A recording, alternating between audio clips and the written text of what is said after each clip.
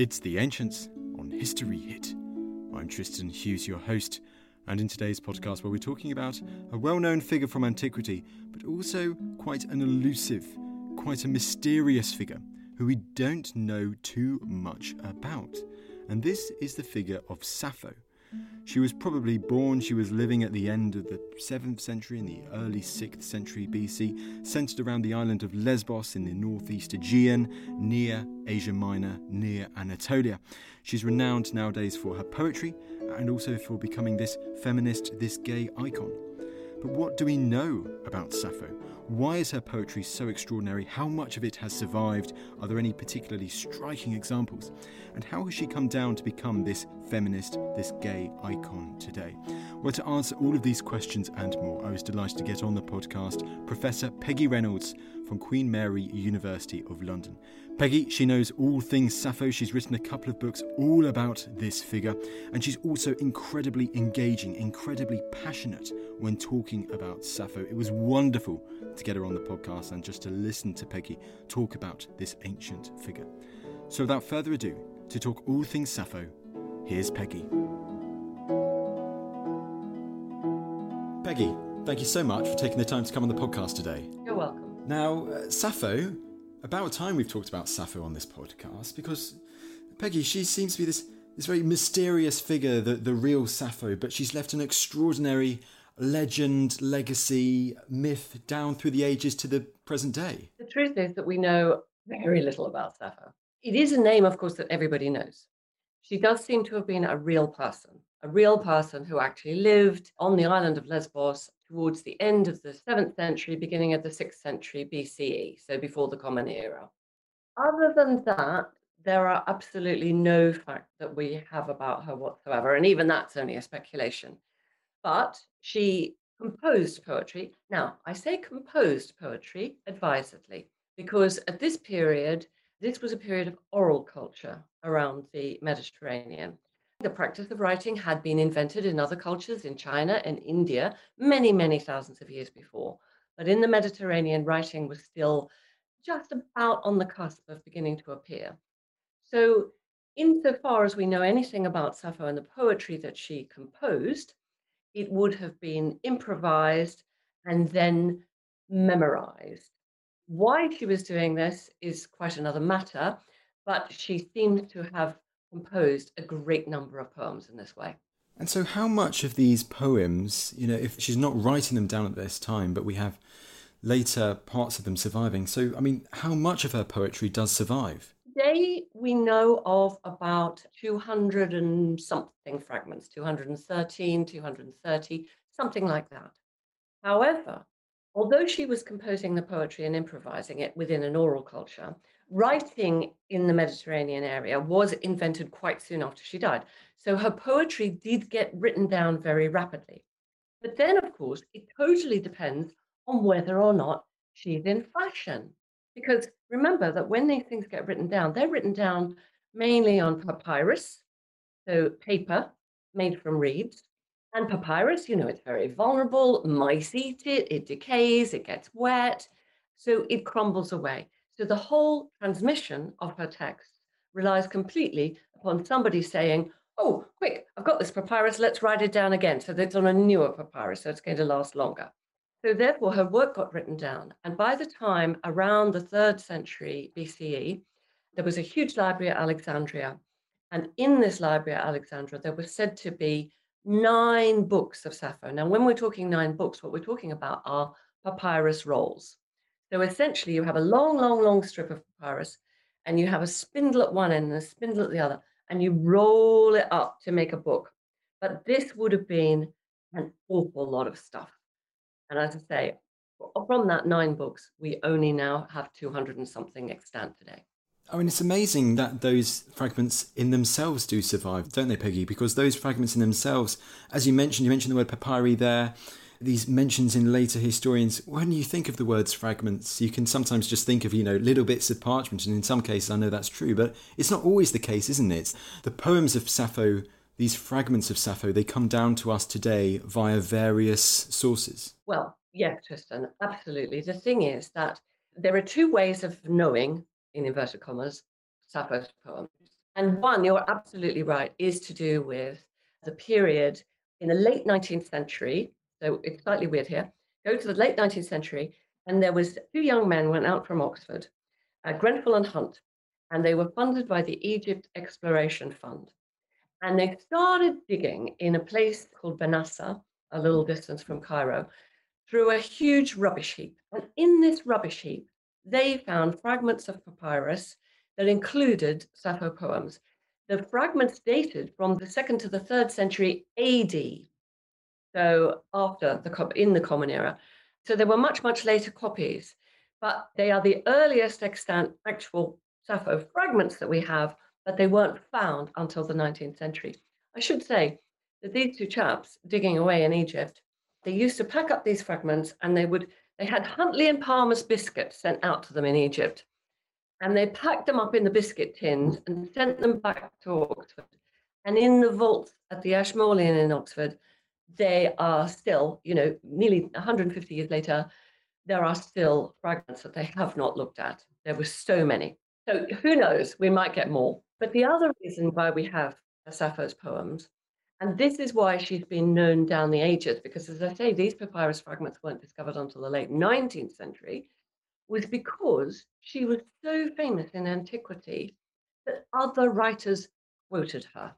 So the two biggest poems of hers that we have today is one called Fragment 1, which is usually called the Ode to Aphrodite, Aphrodite, the goddess of love, and one called Fragment 31, which is about a woman looking at a girl and falling in love with her, fancying her. These two fragments, the first one, Fragment 1, was quoted by a chap who was writing about literary style in 30 BC. And the other one was quoted by Longinus, who was writing an essay on the sublime, and he quoted Sappho's Fragment 31. So, and lots of other ancient writers quoted her. So that's how she became imbued in the literature of Latin. So Catullus, famous Latin poet, copied her poetry, but because he was looking back to these quotations from earlier writers. I love all that you said there. And one of the things which was really interesting, like Sophocles' lost plays and those fragments that we have surviving, how much of that is still to be looked at by scholars. So how exciting it is that we might know more about these figures like Sappho, like Sophocles in the years ahead. I mean, if we focus in on Sappho's poetry, Peggy, what are some of the iconic features of Sappho's poetry from the fragments that we have surviving? I think, and other scholars think, that Sappho was probably writing within a deeply religious cult of Aphrodite, who was a very important goddess of love, as I say, on the island of Lesbos. She was probably writing within a cult that addressed specifically women and girls, and that addressed the major moments in women's lives. So puberty, betrothal, marriage, childbirth, child rearing, all of those things. But the reason why Sappho in particular is so important within the whole of Western literary tradition is that she seems to have been the very first composer of poetry to think about desire, to think about how desire works on the body. And this is why her Fragment 31 is so enormously important. The scenario in this poem is that she, the speaker, or whoever the persona is that she's invented there, is looking at a man, and this man is sitting next to a girl that the speaker fancies. So it starts, that man appears to me more than the gods. That man who sits next to you and hears your sweet laughter. And then the speaker says, and when I look at you, my blood runs in my veins. My tongue feels heavy. I cannot speak. Sweat pours down me. I am overwhelmed by the sense of your presence. I'm, doing a very free version here. But those kinds of symptoms of desire, the being unable to speak, your eyes going dark, the blood running in your veins, the fire in your veins, the sweat drenching you, are things that go into everything, including pop songs. Shania Twain's Don't Do That, or Carole King, or anybody you care to mention. uses this repertoire of the physical symptoms of desire, and they can be threaded straight back to Sappho. Well, let's really focus in on this legacy now, but in ancient times still at the moment, Peggy, because as you hinted at earlier as well, it seems as very quickly after Sappho's death at that time, she becomes very popular all across the Greek world. She does. She becomes very popular across the Greek world, but for very complicated reasons. I mean, first of all, because she's an amazing poet. There's a lovely story about Solon of Athens, who was a big ruler, who one day at dinner, his nephew sang a poem of Sappho's. And he said, please, will you teach it to me? And he said, why? Solon said, because I want to learn it and then die, because it's such utter perfection, right? So she's the epitome of literary achievement. But even in the ancient world, she was also known as something as a naughty girl.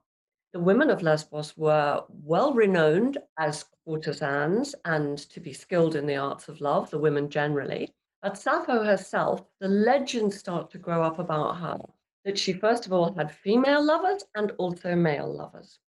And what's interesting about fragment one, the so-called Ode to Aphrodite, is again, it's a poem where Sappho says to the goddess Aphrodite, please help me. I'm in love with somebody and she isn't replying to me.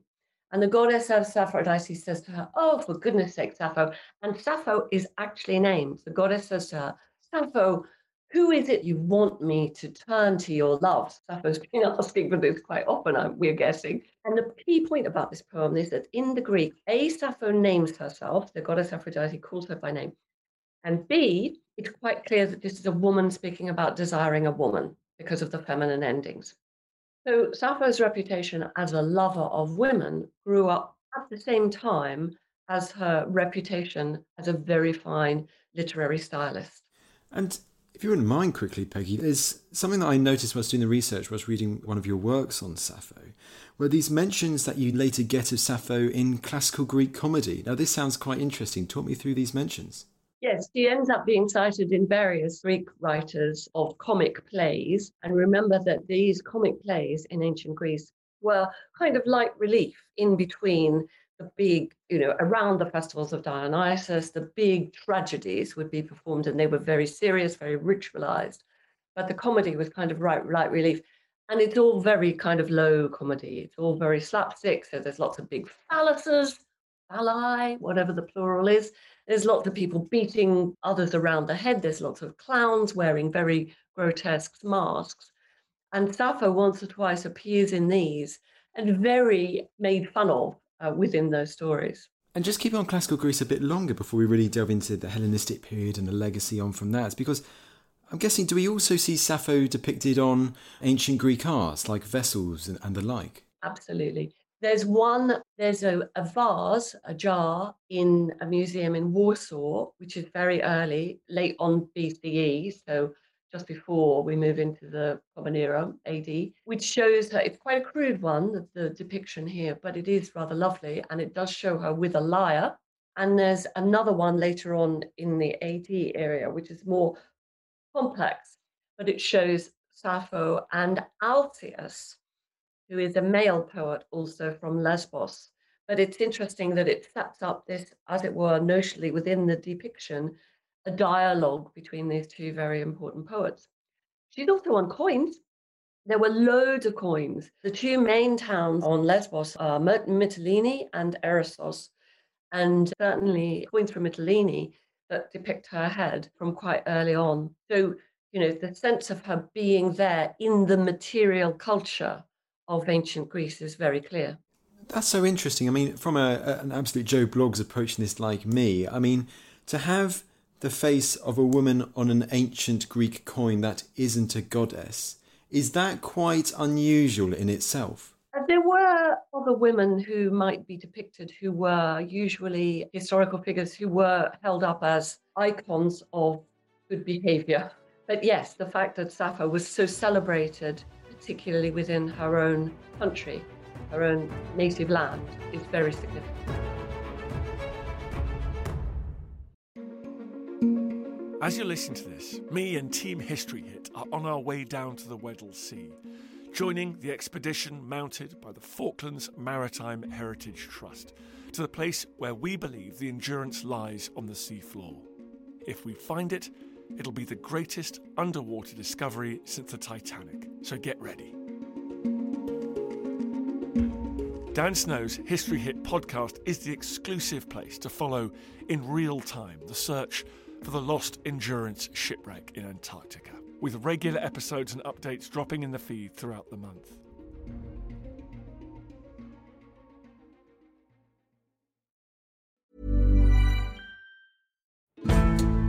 Join us this month on Gone Medieval from History Hit. I'm Matt Lewis. And I'm Eleanor Yanaga. This April, dive into our special mini-series. With the help of leading experts, we're tracing the foundations of England by exploring the country's most powerful Anglo-Saxon kingdoms. We'll be looking at Northumbria, Mercia, and Wessex, as well as the rulers and their councils who helped shape a nation. Make sure to get every episode by listening and following Gone Medieval from History Hit, wherever you get your podcasts.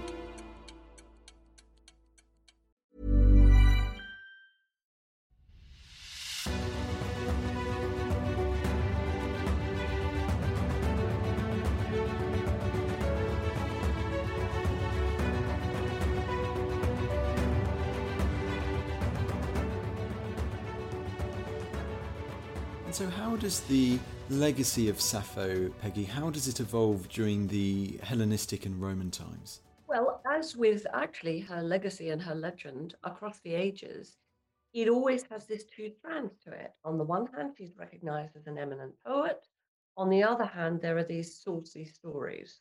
And the sauciest, as it were, and most repeated story is that she was indeed a lover of women. She was at the center of this cult of Aphrodite, that she had female lovers on the island of Lesbos. And actually, that's really in the poetry because she does name these women. And that she left these women, she left these girls because she fell in love with the handsome Phaon. And the handsome Phaon wasn't interested in her.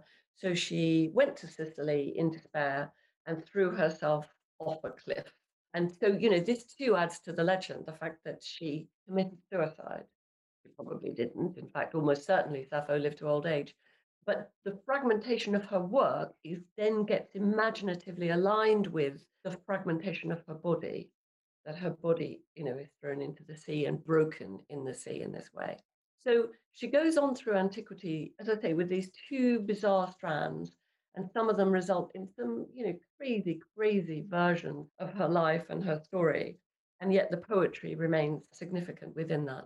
And I guess it's so interesting you highlighted those two different strands. I mean, does that, as you said, it continues throughout all the ages, and even following the end of the ancient period and the early medieval period, the rise of Christianity and all of that, do those two strands really continue then? They do continue. In antiquity, if you think, as I meant, the Latin poet Catullus, very famous poet of love, he addresses a woman in Rome, apparently, and he calls her Lesbia.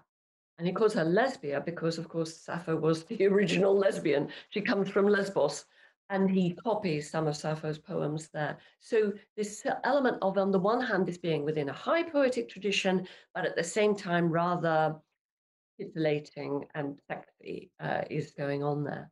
The other thing about the survival of Sappho's poems is that, first of all, as I say, they're repeated and memorized, then they get written down, then they get recopied. She slightly goes out of fashion. I should have said this. She slightly goes out of fashion in antiquity because her poetry is in an Aeolic dialect, and the dialect of Athens becomes important. But she manages to stay in just about with these repeated quotations. The next thing that she survives is the translation from manuscript to printed work that happened in the Renaissance, that happens in the 15th, 16th century. And the reason why she survives there is because, once again, when the printing press was invented, all these printers were running around Europe, rushing off to monasteries saying, got any papyri or any manuscripts we can copy to print, And they said, yes, we've got Longinus's on the Sublime or Dionysius of Halicarnassus on literary style. And lo and behold, within these works, there are these quotations of Sappho. So interestingly, because of these quotations embedded within other works, she gets printed and translated into English very early. 1652 is John Hall's translation of one of her poems. So she stays within the European consciousness, but always with this double element. So on the one hand, John Hall is writing this poetry. Sir Philip Sidney does a version of her Fragment 31. But John Donne, famous divine of St. Paul's, writes a very rude poem called Sappho to Philonaeus, based on Sappho's fragments. So this double life that she is leading is very clear throughout this period. And is this double life, Peggy, is this also reflected in the art of the time too? You have the two different depictions of Sappho in art by artists. This was one of the most fun bits of my work, because sometimes, she's depicted as, very noble with her lyre, maybe with a papyrus roll, but quite often she's depicted sort of, all wilty and abandoned, and she's so consumed by desire and the wish for the beloved that she can't quite keep her clothes on. So, her breasts are exposed and little bits of drapery around her. There's one sadly lost 19th century picture, which I would love to find. We only know it existed because there is an illustration of it in a book. And she's lying on her side, completely naked, with a big fat lyre behind her. And it's just so unbelievably, ridiculously erotic and suggestive. But it is a depiction of Sappho. So yes, the art that comes up around her is most intriguing. Absolutely, indeed. And as we keep progressing down through the centuries, I think a big question to ask, Peggy, is when can we say she really, and apologies if this isn't the right language, when does she really start becoming such an important feminist and lesbian icon, shall we say? I think it starts in the 18th century. In the 18th century, the late 18th century in particular, she became the symbol, the emblem, the go-to figure for many, many intellectual women. Women who read Latin, read Greek, composed poetry, wanted to be recognized for their intelligence, for their powers of reasoning. And so many of her early translators took her as their emblem in this way. But there were other writers too, like Madame de Staël. Madame de Staël was a very eminent writer of novels at the end of the 18th century, beginning of the 19th century. She wanted to be recognized as an intellectual woman. She had herself painted as a sort of version of Sappho, but she wrote a novel called Corinne, which was about a really important woman poet who is recognized in her own lifetime. And Sappho and Corinne sort of elide, and then they metamorphose into Madame de Staël as well.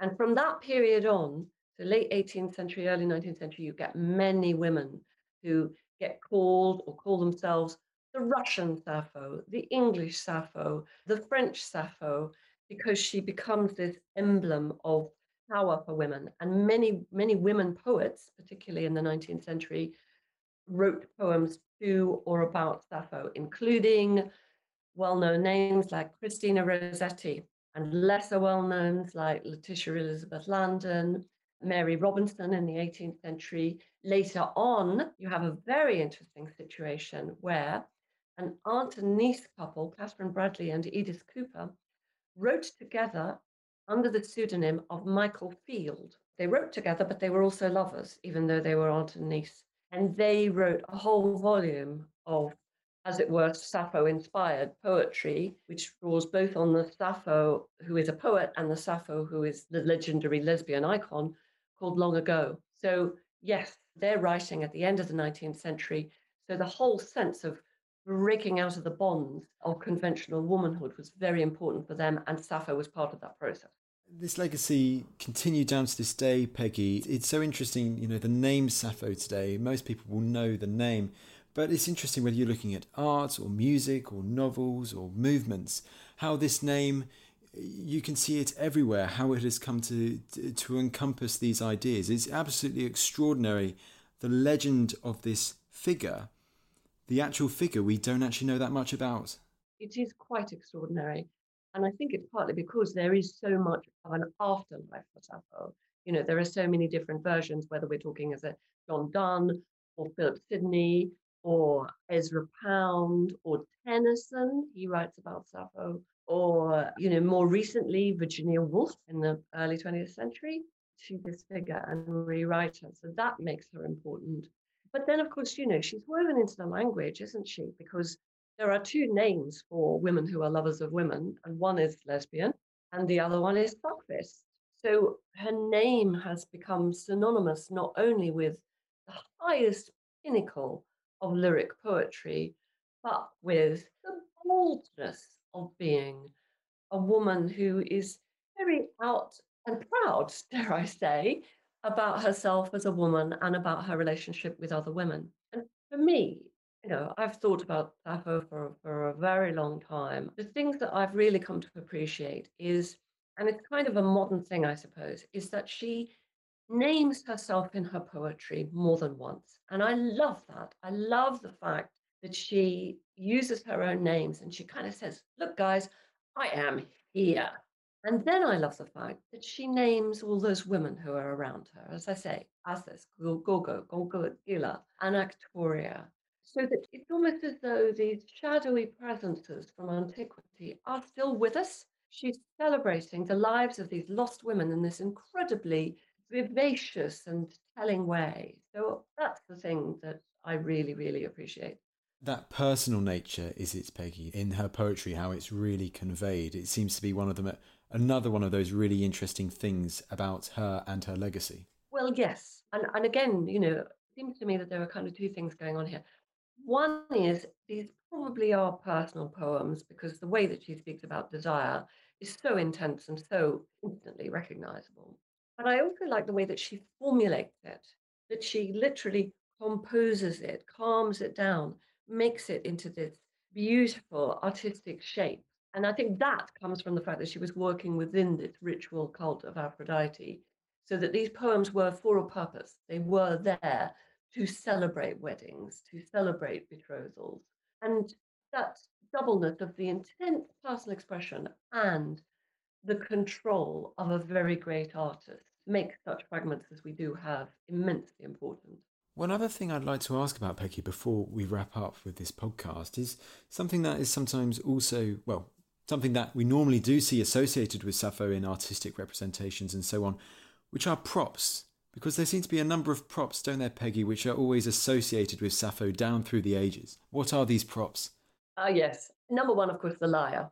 So the lyre is a stringed instrument. It might be backed by wood. It might be a tortoise shell back or something, a shell of an animal. It's a stringed instrument. And the purpose of the lyre is that you sing lyric, that's why it's called lyric poetry, to a lyre. And that is to distinguish it from epic poetry, which is a long narrative poem. So most of her poetry would have been desired to have been performed with music. Quite what it sounds like, lots of artists have tried to replicate that. And of course, her role in music is very important too. I don't know, but the lyre, number one. Number two, the laurel wreath. The laurel wreath, of course, is the wreath accorded to the victor at the Olympic Games. It is worn always by Apollo. And Apollo is god of, as well as being the sun god, of course, he's the god of poetry. And so the fact that Sappho often wears a lyre, indicating her importance, her eminence, her preeminence among other composers, is very important. And then, there's a very interesting moment when all things Greek become of a huge obsession across Europe with the excavations that take place at Herculaneum and Pompeii in the mid to late 19th century. And although Pompeii is in Italy, the people who were living there, it was a big Greek community. So suddenly you get Clismos chairs and sort of plastic, like elaborate candlesticks and depictions of Sappho suddenly get all this furniture, beautiful little couches, X stools, things like this. So you can see her with this massive repertoire of all different kinds of props, but the lyre and the laurel wreath are the two really important ones. Absolutely brilliant. Well, Peggy, this has been a fantastic chat. Now, just to wrap it all up, I appreciate we've got limited time, and I know you've kind of hinted at it already, but I think this is really nice as a wrapping up question. Why is it so important to learn about Sappho today, more than 2,500 years after she was around? Well, first of all, because one hesitates, she does seem to have been a really amazing artist.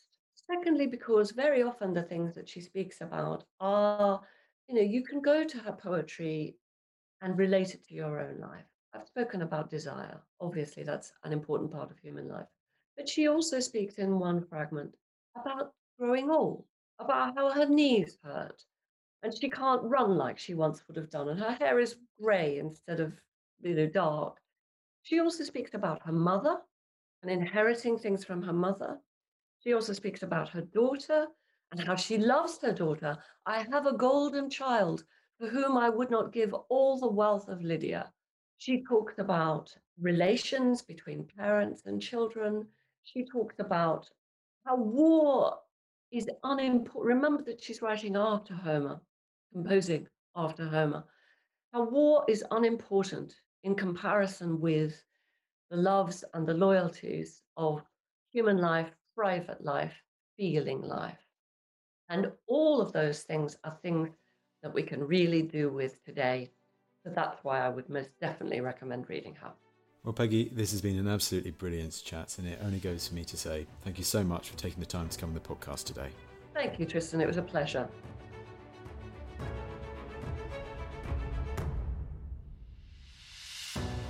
Well, there you go. There was Professor Peggy Reynolds explaining all about Sappho.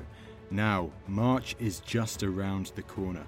And on The Ancients, we're going to be doing something very, very special because we have got a special Ides of March mini-season planned that will last throughout the month of March.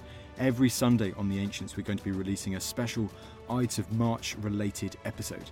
From explainers on what happened on the Ides of March itself, going through the assassination of Julius Caesar, to in-depth character profiles on the likes of Brutus, to what happened next, and then also looking at the legacy of this perhaps the most famous day in the whole of antiquity, in the whole of history, the 15th of March, 44 BC. Stay tuned for all that. It's coming to The Ancients this March. But that's enough from me. I will see you in the next episode.